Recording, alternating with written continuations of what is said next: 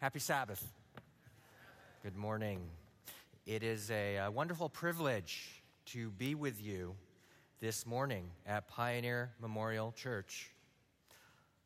Let's see my technology. Let me get set up here. All right. It is a privilege to be with you this morning to share my testimony because you see, despite growing up in the church, I was only heart converted 9.5 years ago. And at that time, if you had told me that I'd be here sharing my testimony this Sabbath morning, I would have said that you were crazy. But this is evidence of the grace, mercy, and transforming power of our God. And it shows us that there is hope for everyone, even those who grow up in the church. Amen. But before I get ahead of myself, would you please have another word of prayer with me? Lord God, our Father, hallowed be your name. Lord, I pray that as I share this testimony this morning, that it would not be my story, but Lord, that it would be the story of you through me. And I pray that these words would not only be comprehended, but that there would be conviction in each and every person's heart. We pray this in the powerful name of Jesus Christ, our Lord and Savior. Amen. I'm a son of Korean immigrants. I'm an elder brother. I'm a husband. I'm a father. I'm a former professional cellist, and I'm a corporate executive. Yet, as important and defining each of these facts is to my identity, the most important and most defining fact in my life is that I am the survivor of a chronic and deadly disease. Millions around the world have this disease. It runs in families and is passed on through heredity. It is a silent killer. There's no known cure for this condition absent a literal miracle from the Lord himself. I am a survivor of congenital Christianity. Congenital Christianity is a spiritual condition which in some ways resembles true Seventh-day Adventist Christianity, but which is at its core superficial and lacks an authentic saving relationship with God. To make sure that we have a common understanding of this condition, I'd like to share with you a non-exhaustive list of symptoms. Would you like to hear the symptoms? Do you want to know what they are? Amen. 1, you avoid talking about your faith because you don't want to have to explain it because you're a little bit embarrassed. 2, you know that Saturday's the Sabbath, but come on, what's the big deal? It's just another day. 3, you've heard that we have distinctive biblical beliefs about death, hell, and the sanctuary, but you're not quite sure what they are or why they even matter. 4, you hear people talk about the spirit of prophecy, but you're conflicted about it, even though you've never actually read any of the books. 5, those beasts on the prophecy seminar flyer look strange and bizarre to you, and you have no idea what it all means. 6, you think that megachurch down the street is way more fun, way more interesting. They've got a great band. They've got donuts. They've got coffee. They've got programs. You think that megachurch is way more interesting, but you feel a little guilty that you think that. 7, you abstain from all unclean meats, except for pepperoni, bacon, and shrimp, because they taste so good. And you abstain from all alcohol. Oh, except for just a little bit of beer and wine, but only socially. And the hard stuff, only when mixed with orange juice or cranberry juice, because then you can't taste it, and it's got vitamins. You dutifully wait until after sundown on Saturday evening before you fire up Netflix to binge watch the Game of Thrones. You know who you are. 9, you go out to lunch after Sabbath church service because surely God would not want you to starve. And what they've got at potluck isn't nearly as yummy as those garlic breadsticks. And 10, you go to church most weeks because you want your children to have exposure to the faith, even though you don't have any personal investment in it. These are just examples, but they should give you an idea of what we're talking about. Does any of this sound familiar? Any of this sound familiar? Of course not you. Of course not you. This is PMC, Pioneer Memorial Church. This is the mothership. Of course not you, but perhaps a friend or family member, or maybe even a church member. Well, I have good news and I have bad news. Which do you want first? The bad? I hear the bad, which is awesome because that's the way I wrote this. The bad news is that untreated congenital Christianity leads to eternal death 100% of the time. The bad news is that while the disease is passed down, the cure is not. You cannot be saved by your parents' faith. And the bad news is that you must affirmatively choose to be cured. This won't just get better on its own. That's the bad news. But who wants the good news? Amen. The good news is that there is a cure, and I stand before you today as living proof. I testify to you that I have been cured by the love of Jesus and the power of the everlasting gospel.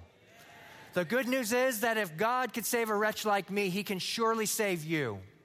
And the good news is that it's not too late. It's not too late for you. Even if you've been suffering under the lukewarm, putrefying malaise of congenital Christianity for years or even decades, God can still save you. He can still reach down from his throne and touch your heart and turn it from a heart of stone into a heart of flesh. I know that he can do this for you because he did it for me. My story begins 3 generations ago in the early 1900s when my great-grandfather became the second ever ordained Seventh-day Adventist pastor in Korea. His son, my grandfather, also entered the pastoral ministry, and he became the first native Korean to become president of the Korean Union Conference.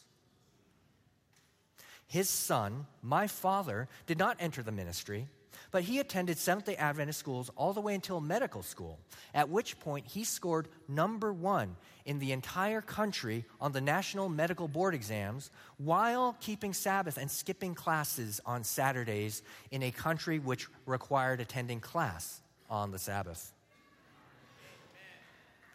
And that's when I come in, because I was just 4 months old when my father and mother, 2 suitcases, and a baby showed up in Boston to pursue his residency. So while I'm a 1.5 generation Korean American immigrant, I am a 4th generation Seventh-day Adventist. The faith has been passed down to me from its earliest days in Korea. And while many blessings come from this history in the church, this spiritual heritage also comes with a predisposition to congenital Christianity. My earliest spiritual memory goes back to when I was just 4 years old. I would come downstairs early on Sunday mornings to watch television while my parents slept. It didn't take me long to notice that every Sunday, it seemed that every channel was broadcasting a church service, and I was totally perplexed by it. Even at that young age, I knew that Saturday is the Sabbath. This continued for some time until finally I decided that I would ask my mother what is going on here. I wanted to get to the bottom of this. And so I remember walking into the kitchen where my mother was doing the dishes and asking her, "Amma," which means mommy in Korean. "Amma, why are all these people going to church on Sunday? Don't they know that Saturday is the Sabbath?" And without even looking up from the dishes she was doing, she replied, "I don't know." And that was the end of it. Now, I don't know why she said, "I don't know." Maybe she was too busy. She was a young mother of a 4-year-old and 2-year-old boys. Her husband was a medical resident working over 100 hours a week. That's a tough time. Maybe that's why. Maybe she was too busy, or maybe she didn't want to take the time to explain it, or maybe she just thought I was too young to understand a fuller explanation. I don't know what the reason was, but I remember walking away from that conversation totally confused. One of the primary risk factors for congenital Christianity is confusion. And from my earliest childhood experience, I was confused, and I did not receive clear instruction in the home. This is why the Lord in his divine wisdom told us in Deuteronomy chapter 6, verses 6 and 7, "And these words which I command you today shall be in your heart.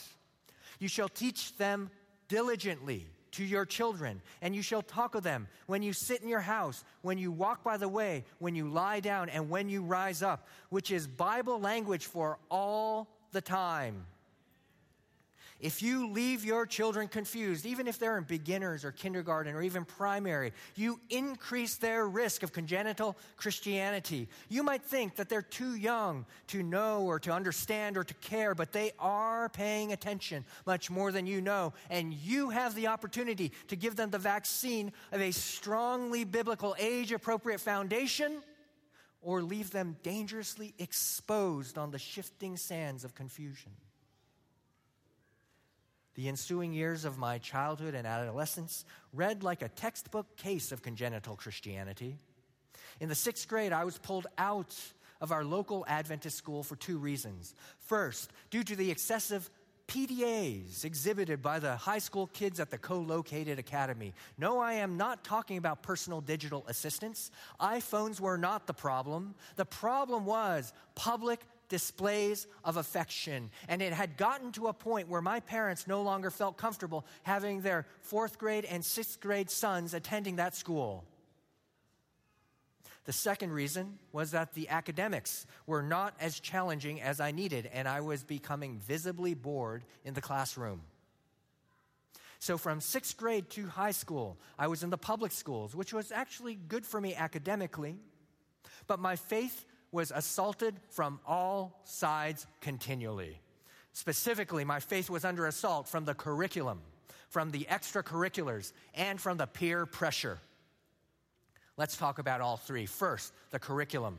The curriculum was 100% secular and humanistic. From biology to English literature, I was exposed to the breadth of worldviews in which humanism was exalted and God was torn down.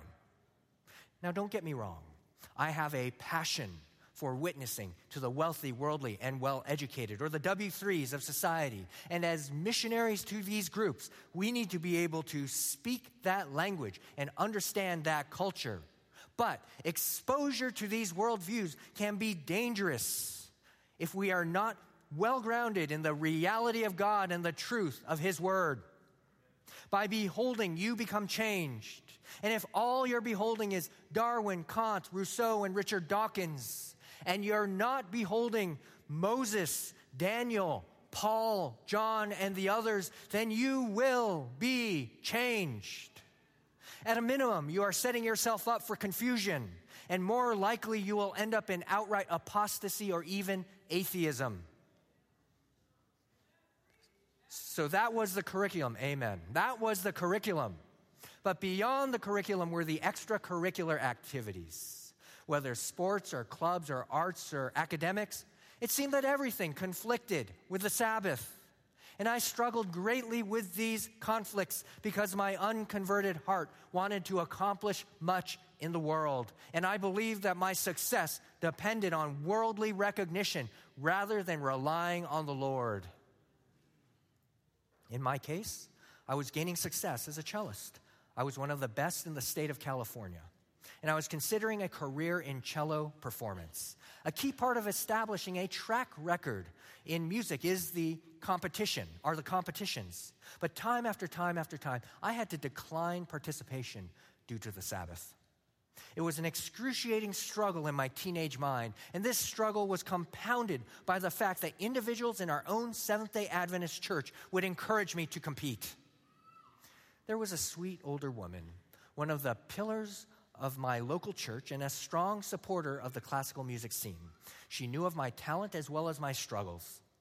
I will never forget one Sabbath afternoon when she pulled me aside after the service and said, "David, it would be okay for you to compete on the Sabbath because, one, you'd be playing good classical music." And that's a whole nother sermon. But she said, I'd be playing good classical music, And 2, that I would be glorifying God with my talent. I'm convinced that she meant well. But this well-intentioned church member was causing even more confusion for me and setting me up for compromise and ultimately setting me up for full-blown congenital Christianity. We would do well to recall Jesus' words in Matthew chapter 18, verse 6. Whoever causes one of these little ones who believe in me to sin, it would be better for him or her if a millstone were hung around her neck and she were drowned in the depths of the sea.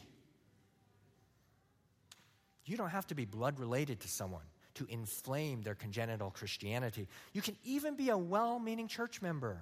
But be careful, because you may make yourself a contributing factor to someone else's congenital Christianity. And may God have mercy on you if you do this.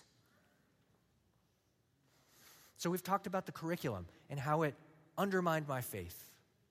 We've talked about the extracurricular activities and how they created conflict in my heart. But the third and the most powerful force assaulting my faith during my formative years was the peer pressure. Beginning in the 6th grade through my peers, I was exposed to the range of filth and wickedness that we unfortunately consider a normal part of growing up.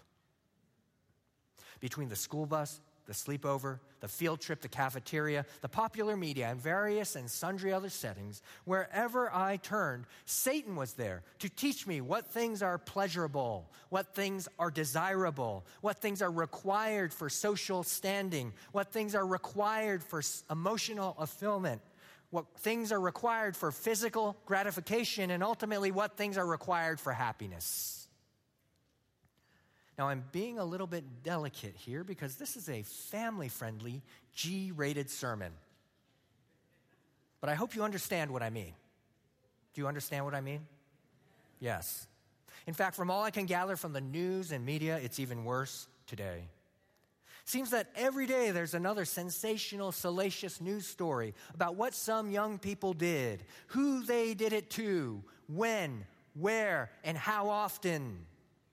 In the dorm room, in the frat house, in the locker room, on Facebook or Snapchat with a cell phone or with a webcam.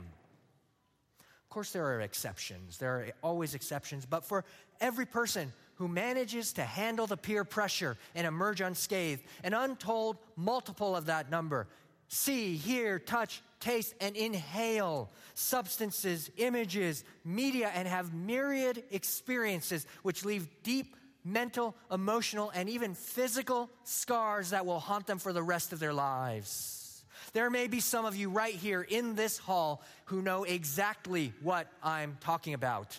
You've been there. You've done that. And you walk through life bearing the resulting guilt, shame, and fear. Satan uses these experiences and emotions to make you wonder if God is really there. And if God is there, if he cares. And if he cares, if he is even capable of delivering you from this body of death. Satan infiltrates your thinking and may even push you to the point where you would wish that God did not exist, where you would kill God in your own mind. Because if he did exist, and if he were as holy and as righteous and as just as is described in the Bible, then you would surely be destined for nothing other than eternal loss. And so you take that point of view. It was with this mindset that I limped my way through high school. All of this hurt, shame, and confusion, hidden behind a facade of perfect grades, musical accolades, and admission to world-class schools like Stanford University and the Eastman School of Music. I was chasing the world and doing extremely well by the world's standards. But all the while I was ambivalent towards God, resentful towards his church, and completely spiritually ungrounded, cast adrift in a sea of worldliness and secularism. Against this backdrop, I went off to Eastman, and like any freshman, I was looking for a sense of belonging and affiliation. One of the places I looked for this was the local chapter of the InterVarsity Christian Fellowship.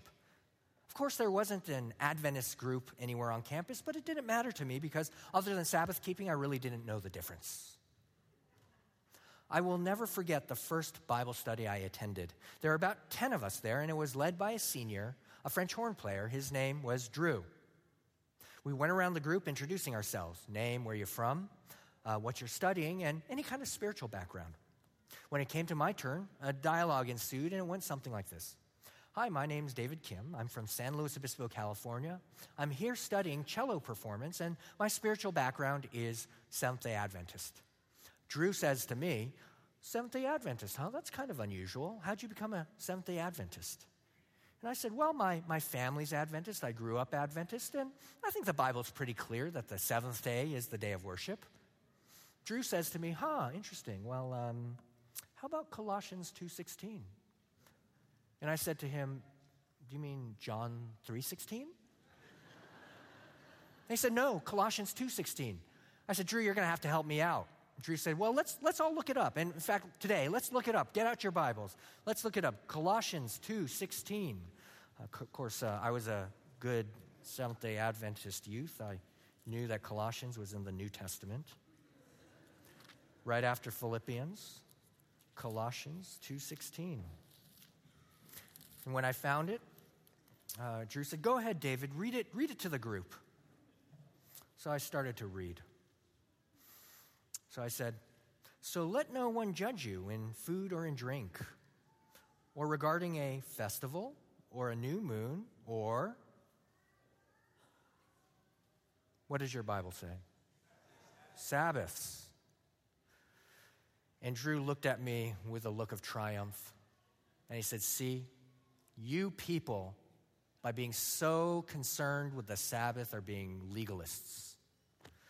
Jesus freed us from the law. I will never forget that moment.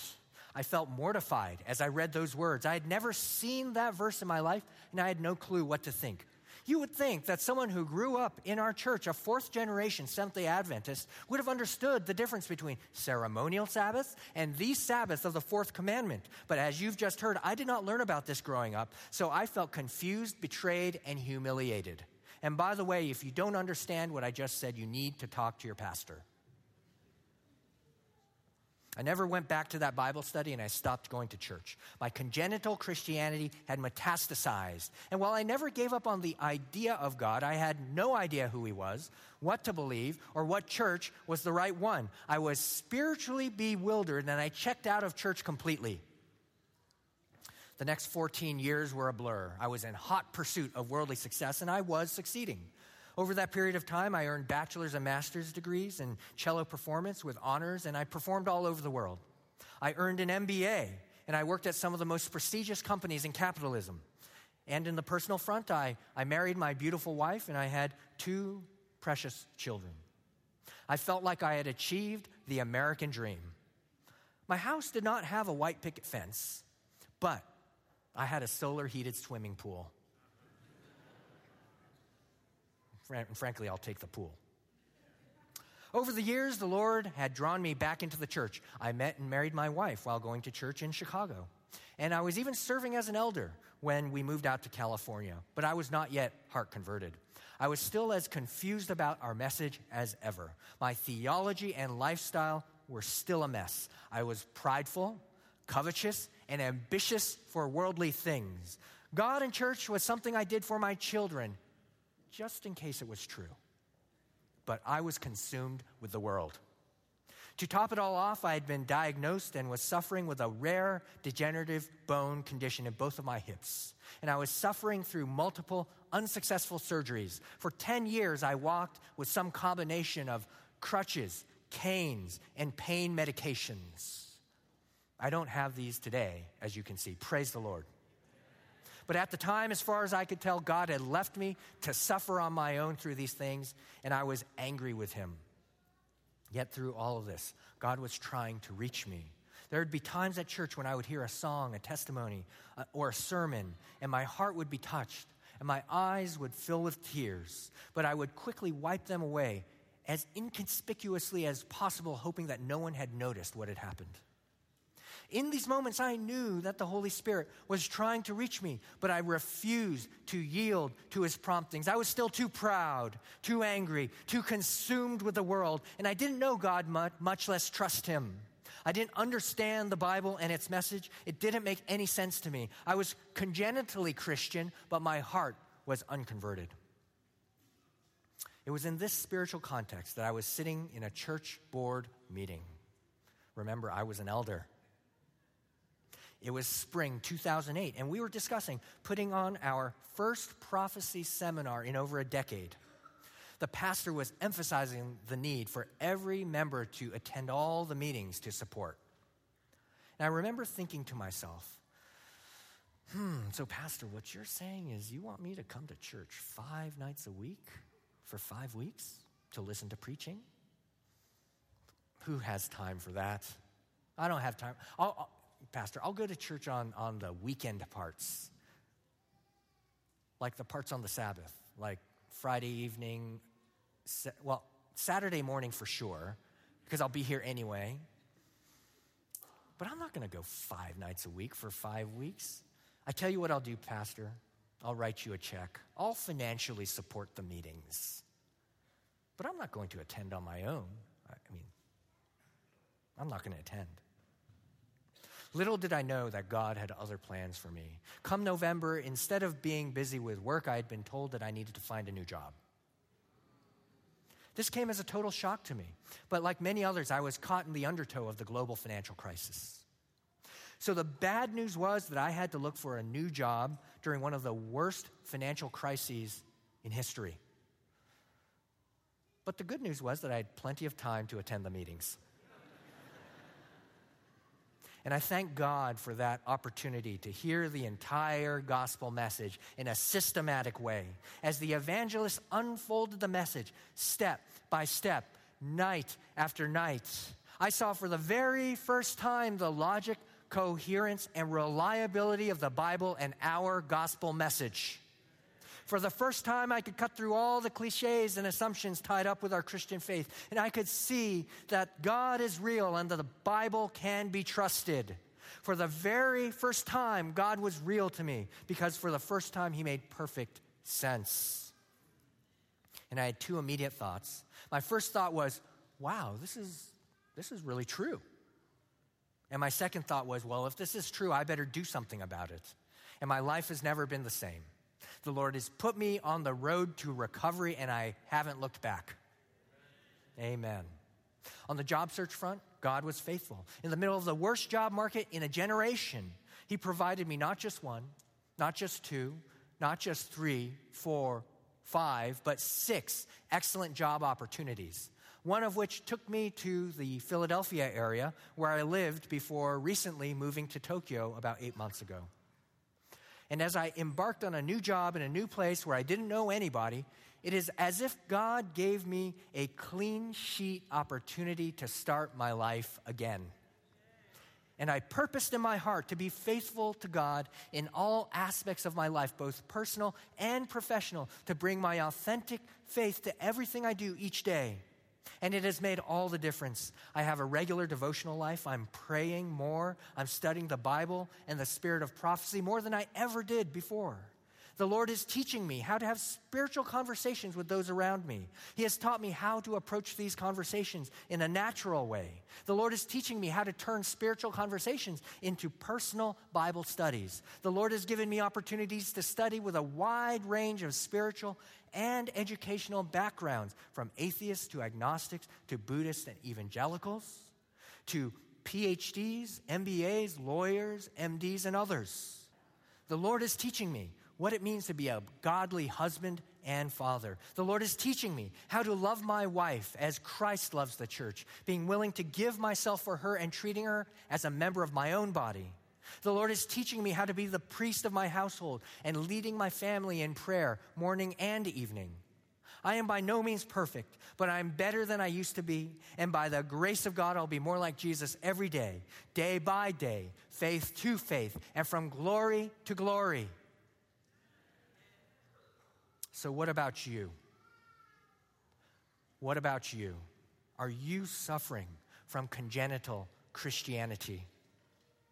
Is your religious experience dry, barren, formulaic?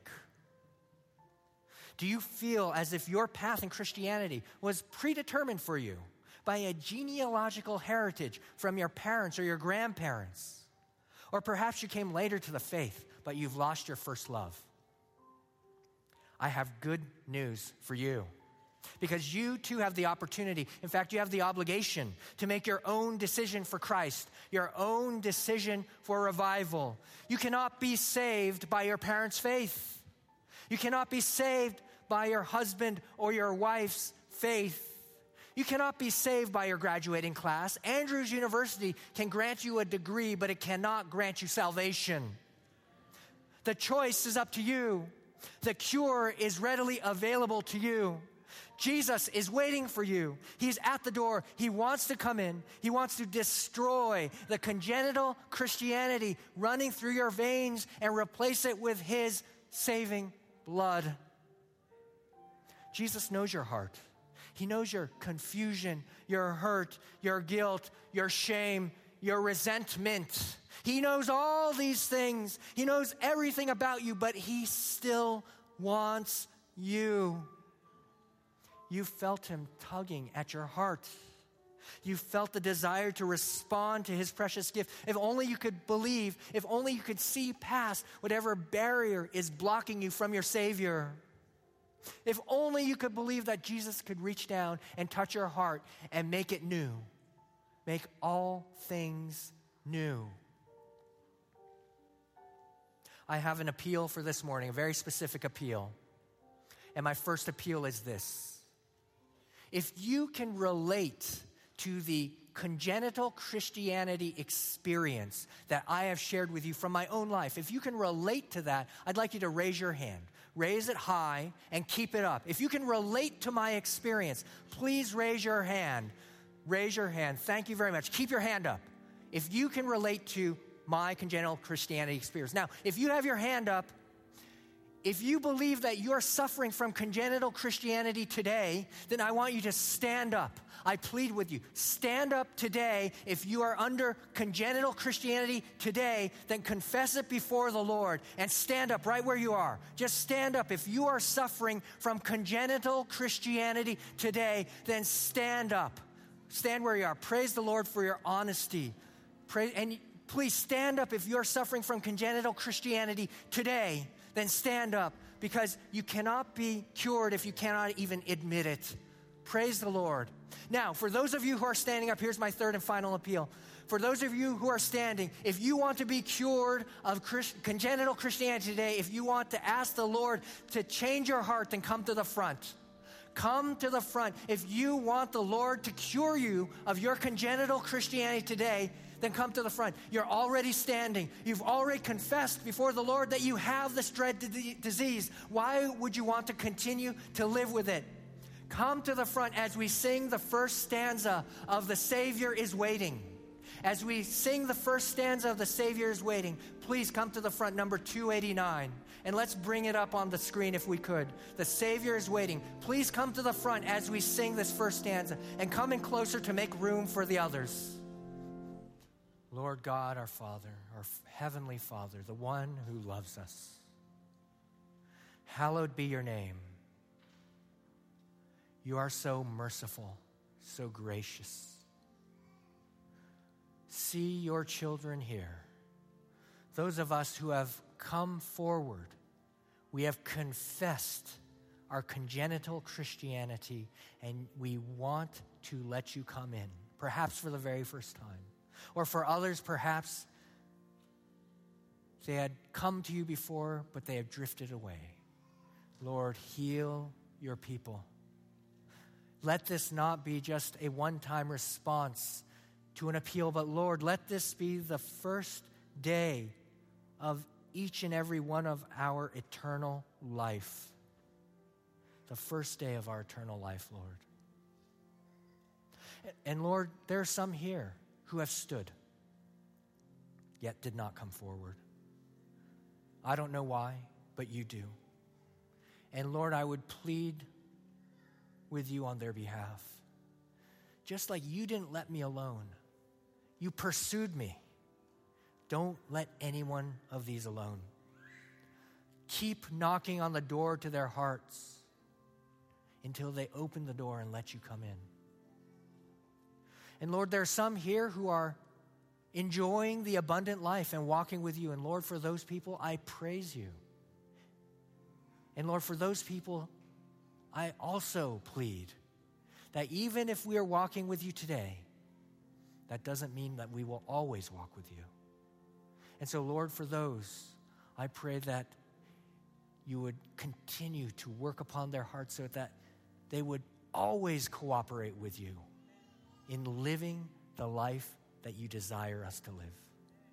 And that all of us here would be together and have been cured when we see Jesus come through the clouds in glory. We pray this in the powerful and precious and gracious and loving name of Jesus Christ, our Lord and Savior. Amen.